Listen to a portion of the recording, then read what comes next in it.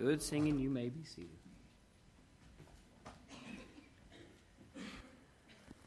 Well, I was supposed to be here last week. I spent it at home, and we were supposed to preach from Jude.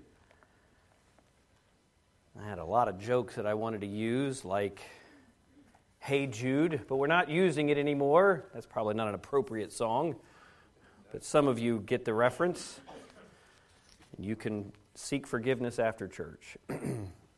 But we will skip Jude. I preached through Jude probably a year and a half, 2 years ago, and so we will bypass that. But the message series was going to be for 3 Wednesday night, Life Near the End. I found this wonderful picture of an island in the Greek archipelago. It is not Patmos, but I could imagine the Apostle John on an island just like this, stranded off of Asia Minor in the Aegean Sea between Greece and Macedonia and Asia Minor, sent here as a prison island. Now, some of us think it's a paradise, but as a prison island at that time, with no real way out. And so what we're going to do this Wednesday evening and next Wednesday evening is study 2 John and 3 John. So we went through Titus at the beginning of the year, and we're going to go through 2 more books of the Bible. Now, tonight's book is only 13 verses long, so you're welcome. But we're going to go through this looking at the fact, or considering the fact, that we are living near the end. If the Lord's return is soon, and we all believe it is, then we need to know how we ought to live and how we ought to behave ourselves. Well, tonight, as we look at 2 John, we're going to look at loving truth. If you're living at the end, the apostle writes in this little letter, you better love truth. Amen. Because there's going to be a lot of lies all around. Yep. Well, let's read the letter, we'll pray, and then we'll jump into the message tonight. The Bible says, "The elder unto the elect lady and her children, whom I love in the truth, and not I only, but also all they that have known the truth, for the truth's sake, which dwelleth in us, and shall be with us forever. Grace be with you, mercy and peace from God the Father and from the Lord Jesus Christ, the Son of the Father, in truth and love. I rejoiced greatly that I found of thy children walking in truth, as we have received a commandment from the Father. And now I beseech thee, lady, not as though I wrote a new commandment unto thee, but that which we had from the beginning, that we love one another. And this is love, that we walk after his commandments. This is the commandment, that as ye have heard from the beginning, ye should walk in it. For many deceivers are entered into the world, who confess not that Jesus Christ is come in the flesh. This is a deceiver and an antichrist. Look to yourselves, that we lose not those things which we have wrought, but that we receive a full reward. Whosoever transgresseth and abideth not in the doctrine of Christ hath not God. He that abideth in the doctrine of Christ, he hath both the Father and the Son. If there come any unto you, and bring not this doctrine, receive him not in your house, neither bid him Godspeed. For he that biddeth him Godspeed is partaker of his evil deeds. Having many things to write unto you, I would not write with paper and ink, but I trust to come unto you and speak to face, that our joy may be full. The children of thy elect sister greet thee. Amen. Father, help us this evening as we look at this letter. Short, but to the point. Help us to understand it, and may we understand who we are within this little letter. May we understand what John's point is. It's not just a letter to some lady in a church. It's a letter to us, the church, and the lady that is Bluegrass even tonight. Bless us, I pray, as we look into this truth in Jesus' name. Amen. As I mentioned in the beginning, I wanted to preach 3 letters: Jude, 2 John, and 3 John. If I had more Wednesday nights before the revival, I would have taken a few more and done the whole book of 1 John. Jude wrote his letter in the late 60s AD, just before the fall of Jerusalem, but certainly when the last times were coming. Jude, having been written and dispersed to the churches, the New Testament letters then become silent until John begins to write 1 John, 2 John, 3 John, and the book of Revelation. It was 20 plus years from the time that Jude wrote his letter that deal with the last times until John wrote these letters and the book of the Apocalypse, the book of Revelation. Here's what the commentator John Phillips says about the three epistles that John wrote. He said, the three letters of John are very touching. We get a great picture of the aged apostle concerned about the inroads of apostasy in the church. Writing his impassioned first epistle, he adds, as it were, a postscript by writing another letter. Then he adds one more. Brevity is the hallmark of all three letters. The first letter from John is about 2,300 words. The second, only 245. The third, fewer still, barely 220. Only a little more than 2,800 words in all. We get the picture in this of John's feeling for the desperate urgency of the situation. He puts down his pen, picks it up again. Puts it down, picks it up. Puts it down a third time, picks it up. He is the last of the apostles, Phillips says, and he is old. John himself is well over 90 by the time he's writing this. The times are uncertain. Nero has gone, but Domitian will soon pick up Nero's policy of persecuting Christians. Error is abroad. Tares are growing profusely, springing up everywhere among the wheat. And Christians are squabbling with each other. That's what we'll find in the next letter next time. So John writes and writes and writes, Phillips notes. His last two letters are mere memos compared to the whole of Scriptures. But the Holy Spirit urged him to write them. The Holy Spirit breathed into them. The Holy Spirit saw to it that they were preserved, and the Holy Spirit brought them into the divine library, adding them to the book as almost his very last word before the apocalypse. We should certainly not make the mistake of underestimating, Phillips concludes, their importance simply because of their brevity. In my personal outline of these three letters, 1 John, you can write this on the back if you'd like, is about the triumphant life. You read those 5 chapters and you finish learning about light and life and love, and you will be able to live the triumphant life. That's why every new believer, when they get saved in this church, the first thing, if I'm talking to them, I say, go read 1 John. Read 1 John for 2 weeks straight, every morning, all 5 chapters. Well, that's a lot. We just found out it's 2,300 words. Can I tell you something? Most of my sermons are around 2,000 words. It's not that much to read that letter in one sitting. 2 John, that we're learning or studying tonight, is about truth being loved. I titled the message, Loving Truth, but it's about truth being loved by those who love the Lord Jesus Christ. And 3 John, as we'll see next week, is about lived testimonies. Lived testimonies. So we turn our attention then here to 2 John. Look again in verse number 4. We'll get the sense of the reading, and then we'll jump into the preaching in your outlines this evening. In verse number 4, he says, I rejoice greatly that I found of thy children walking in truth, as we have received a commandment from the Father. First, in our outlines this evening, I want you to write this down. Verses 1 through 6 of this little letter deal with you and I practicing truth. How do we go about actually living and doing the truth? If I love that which is true, if I love that which is real, if I love that which is absolute and defined by God, not defined subjectively from the will or the whims of mankind, but objective truth from God's own heart, I have to practice it.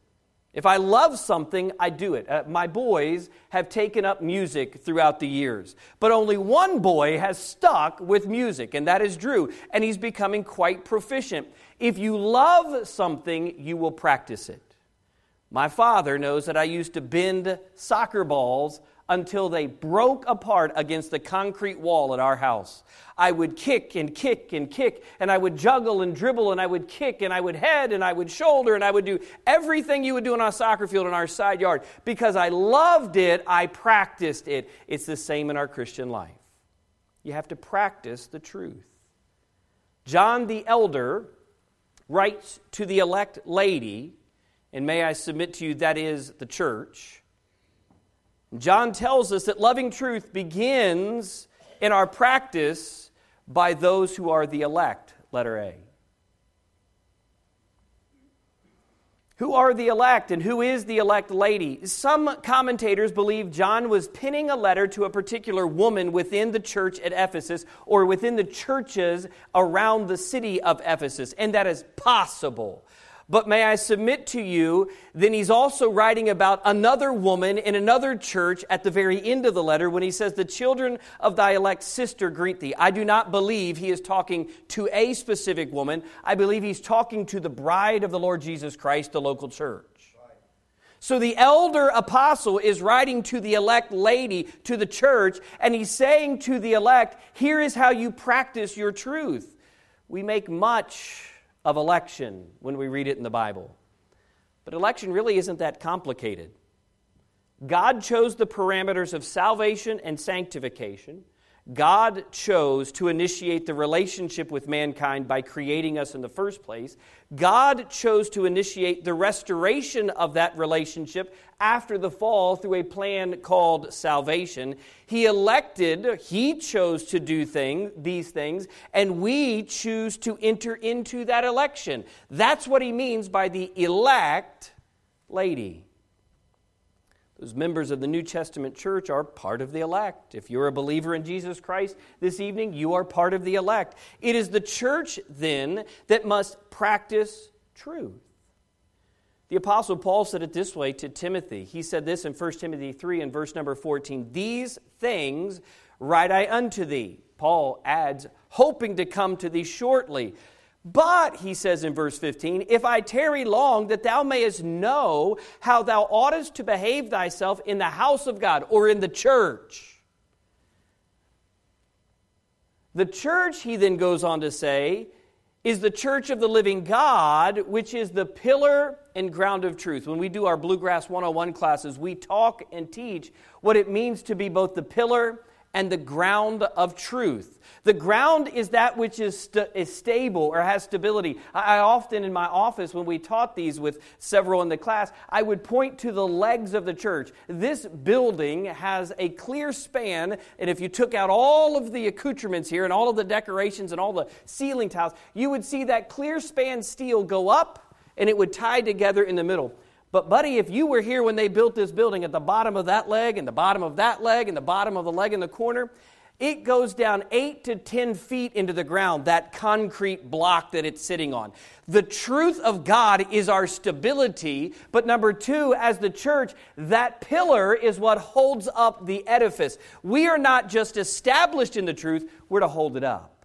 Amen. We're to demonstrate it. And what John says here is that you and I, as believers in the church, he says this, the truth dwelleth in us, in verse number 2. He said, for the truth's sake, which dwelleth in us, and shall be with us forever. What he's saying there is that truth is perpetual, and it is perpetually in us by the presence of the Holy Spirit of God. We, the believers of this age, are the only ones who actually know truth. Right. Amen. Watch your news. See the world crumbling around us. I am struck recently of how many times I find, either in social media or in legacy media or in every kind of media, people asking, how do we fix America? And the answer is with truth. With truth. And the only ones who can live and demonstrate truth are those that know it. And this is what John is saying. He's saying, look, if you're at the last times, every one of the New Testament writers tells us that in the last times, false teachers, evil men will be here. It will wax worse and worse. But those who know the truth will shine as lights. And so while we are on that island, and while we are near the end, truth must be practiced, and it must be practiced by the elect. Truth practiced by the elect will come then, letter B, with evidence. It's not just that in practicing the truth, it is we who have it that must be practicing it. Those that don't have truth cannot practice it.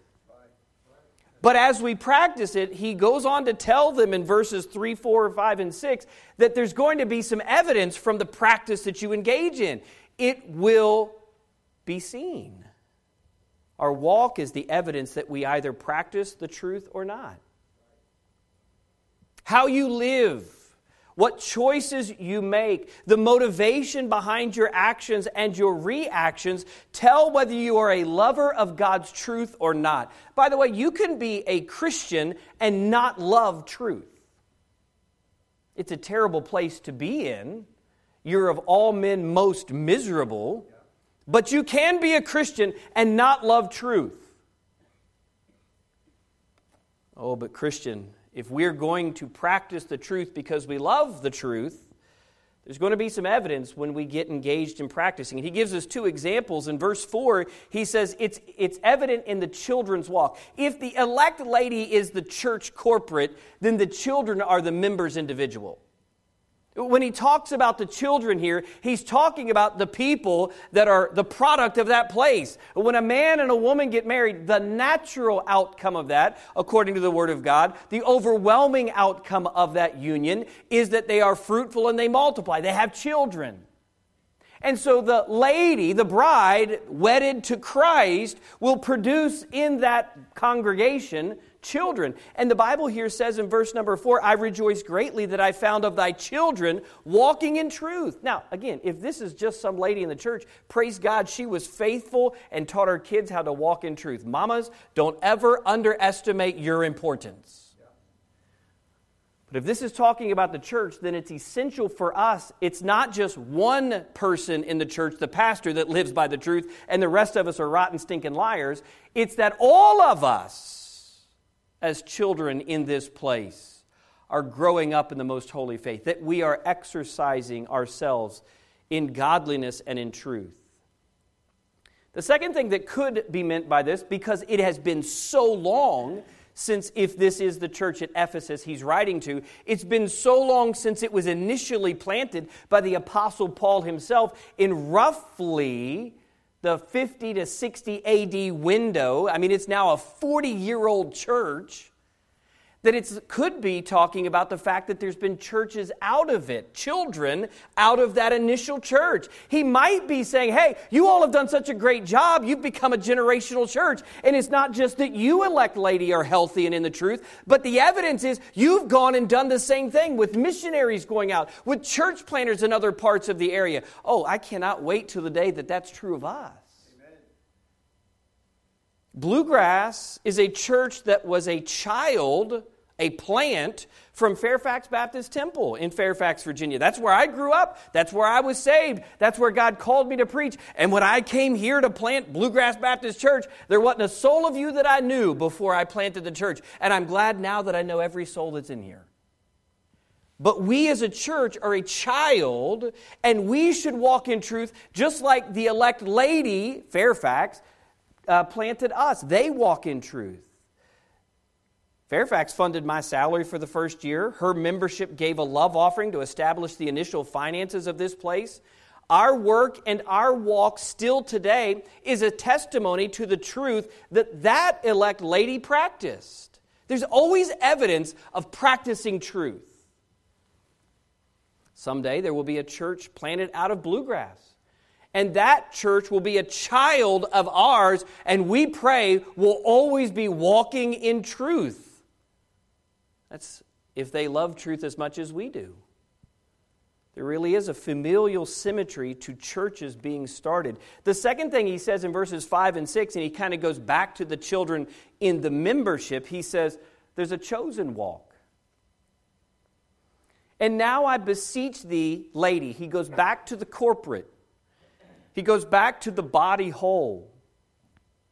Not as though I wrote a new commandment unto thee. By the way, that phrase he uses at least 3 times in his first letter, especially in chapters 2 and 3. No, there's not a new commandment I've written unto you. And then the very next verse he said, this new commandment I give unto you, which is live within the love and the grace of God as opposed to the law of Moses. There is certainly a chosen walk that we are to be living. Matthew chapter 22 and verse 37 says this, Jesus said unto him, Thou shalt love the Lord. Here is that chosen walk of this new commandment. When he says in verse number 6, This is the commandment that as ye have heard from the beginning, ye should walk in it. This is the walk. Jesus said unto him, Thou shalt love the Lord thy God with all thy heart, with all thy soul, with all thy mind. This is the first and great commandment, and the second is like unto it. Thou shalt love thy neighbor as thyself. On these two commandments, Jesus says, and he's the living word, the Logos, hang all the law and the prophets. Everything in the Torah, everything in the Old Testament, everything to me, Jesus says, hangs on those two things. John indicates the same two commandments are what we must choose today in our walk. We choose to love one another and we choose to love God by keeping His commandments. Jesus said very clearly in John 14 and verse 15, If ye love me, what? Keep my commandments. That word if at the beginning of that verse has the sense of this. So you love me, keep my commandments. Sometimes when we read the word if in the Bible, we think, well, I don't know, if I do today, I do, and tomorrow, if I don't, I don't. No, he's saying there, so you love me, so keep my commandments. John wrote this in his first letter, as I mentioned in 1 John chapter 2 and chapter number 3. Loving truth means practicing truth, but number 2, it means protecting truth. Beginning in verse number 7, the apostle begins to lay out what the core of his issue is. He compliments them in the beginning, but now he gets to the core issue, and that is, you're letting deceivers in. Don't. Oh, the purity of the pulpit is essential within a church for its teaching ministry. He says, for many deceivers are entered into the world. Now, notice he hasn't said they've entered into the church yet, but they've entered into the world. Who confess not that Jesus Christ is come in the flesh. Can you imagine the denial here? What he does here in protecting the truth, he says, letter A, as you see on the boards, it is a protection from deception. What are we protecting from? The deceit, the deceivers, the deception. Jesus warned of false teachers who would be in the church, who would be in the world. But he noted that those would not be of the church, for they're not saved. Here's what Jesus said. It's on the front of one of our gospel tracts that we hand out here at the church. In Matthew 7 and verse 21 and following, he says, Not everyone that saith unto me, Lord, Lord, shall enter into the kingdom of heaven, but he that doeth the will of my Father which is in heaven. Many will say to me in that day, Lord, Lord, have we not prophesied in thy name? And in thy name have cast out devils, and in thy name done many wonderful works. Now pause. There's a lot of preachers on your radio today that will be in this group. Be careful, elect lady, who you listen to for your truth. Jesus continues, and then will I profess unto them, I never knew you. He's not talking to the reprobate that comes to church just on Christmas. He's not talking to the person that said, I was saved as a child, but now I'm living in the gutter somewhere because of alcoholism or because of drug addiction or because of a wasted and ruinous life. He's talking about people that said, I did work for you. And he said, you got to even protect yourself in truth from them. Depart from me, ye that work iniquity. Therefore, whosoever heareth these sayings of mine and doeth them, I will liken him unto a wise man. This is the picture of the wise man who built his house upon the rock. And the rain descended, and the floods came, and the winds blew and beat upon the house, and it fell not, for it was founded upon a rock. And everyone that heareth these sayings of mine and doeth them not shall be likened unto a foolish man, which built his house upon the sand. And the rain descended, and the floods came, and the winds blew and beat upon that house, and it fell. This isn't just individually. Jesus is also talking corporately. Great was the fall of it. And it came to pass when Jesus had ended these things, the people were astonished at what? His doctrine. For he taught them as one having authority and not as the scribes. Deception is overcome by knowing the truth. That is why practicing truth is so essential. Because we love it and we practice it, we can easily spot when there's a lie. We know it. But letter B, it's through doctrine. That last phrase in that passage in Matthew 7, they were amazed at his doctrine.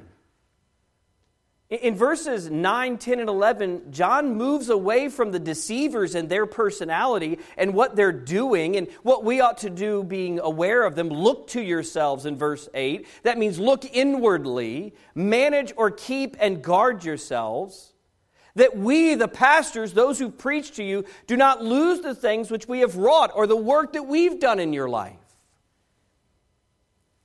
It begins in verse 9 then to talk about the transgressions against the doctrine of Christ. And the fact that we should be in a perpetual abideth is the idea of an ongoing state of residence within the truth of doctrine that Christ taught. Let me ask you a question tonight. It's Wednesday, so I can and you can answer. How firm do you hold to the core doctrines of our faith? And all of us would say, amen, preacher. I hold to them. All right, I'm going to get you. What's the next question? What are some of those doctrines of our faith? Yeah, I hold to them. I mean, it would be like me repairing my engine on my car. I'm going to do it, and by the time I'm done, my car doesn't run anymore. I don't know how to do it. Do you know what the core doctrines of our faith are?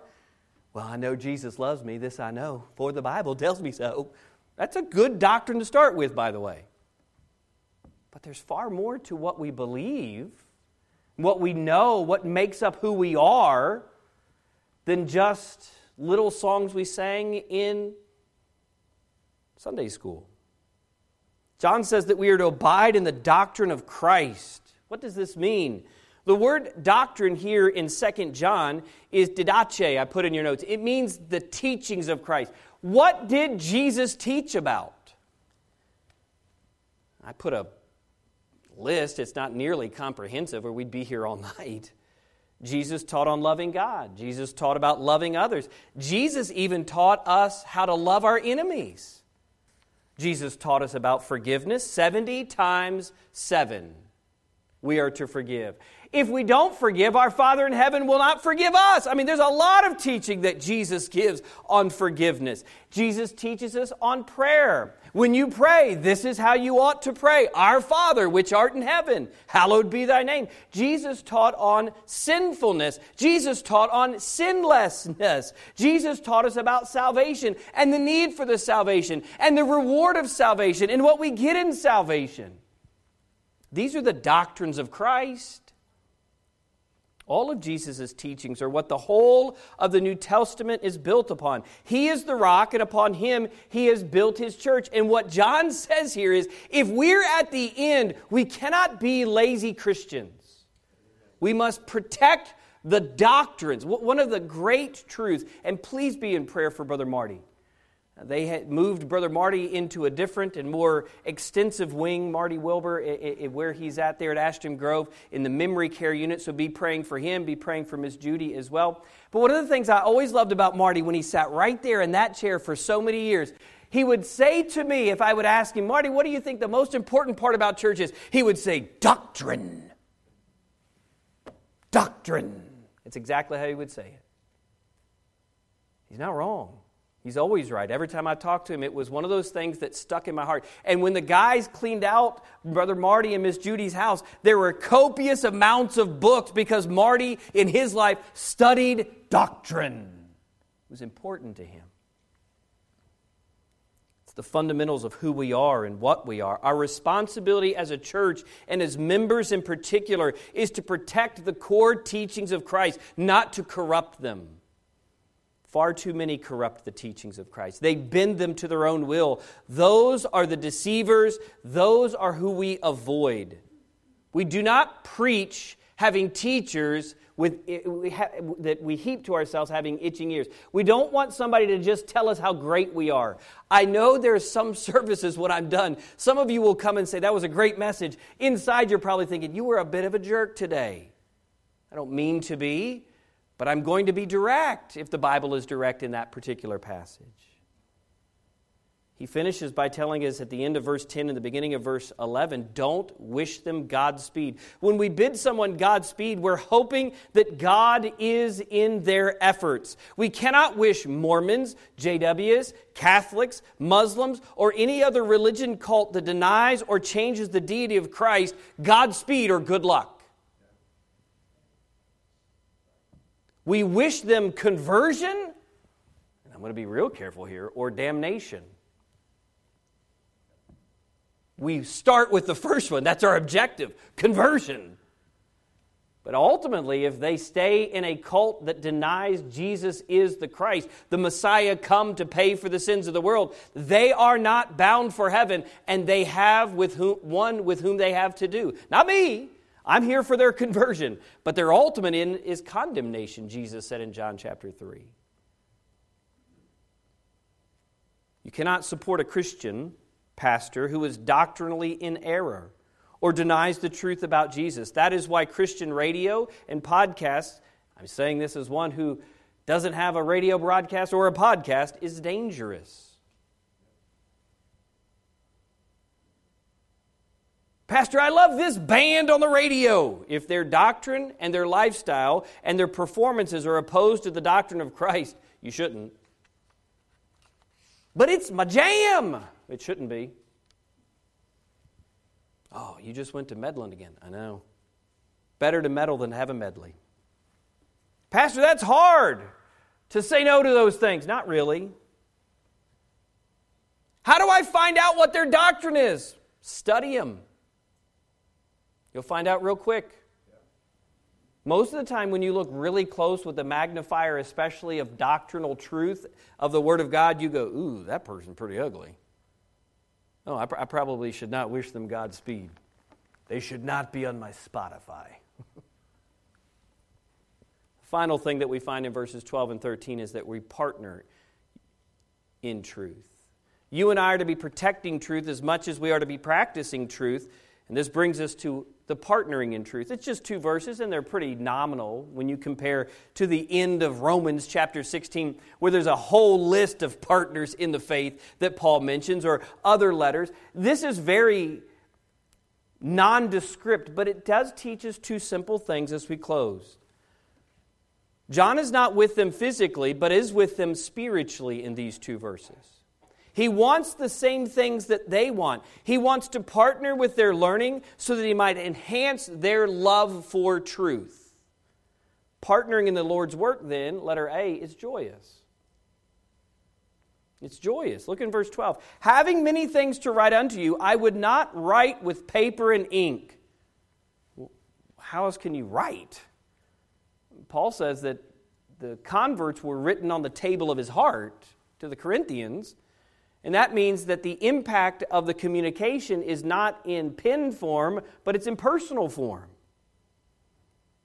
He says, but I trust to come unto you and speak face to face. Why? That our joy may be full. John says that seeing them in person, partnering in their efforts for the truth of Jesus Christ, was a joyous thought for him as it should be for them. The joy is in the communication that is face-to-face. There is a joy in coming to church. There's a satisfaction in being around fellow followers of Christ. There is a peace and contentment in the presence of those who believe like you do. Not because of a confirmation bias that takes over, but rather because of both the practice and the protection of truth. We know we're in safety. That truth resonates between us and within us.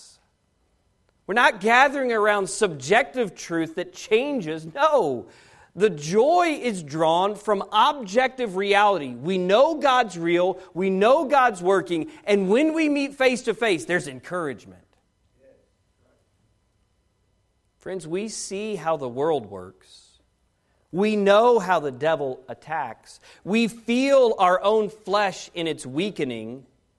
And conversely, when we come together, we understand how God the Son and God the Holy Spirit will enable us, empower us, and ultimately embolden us to take the truth out to the world.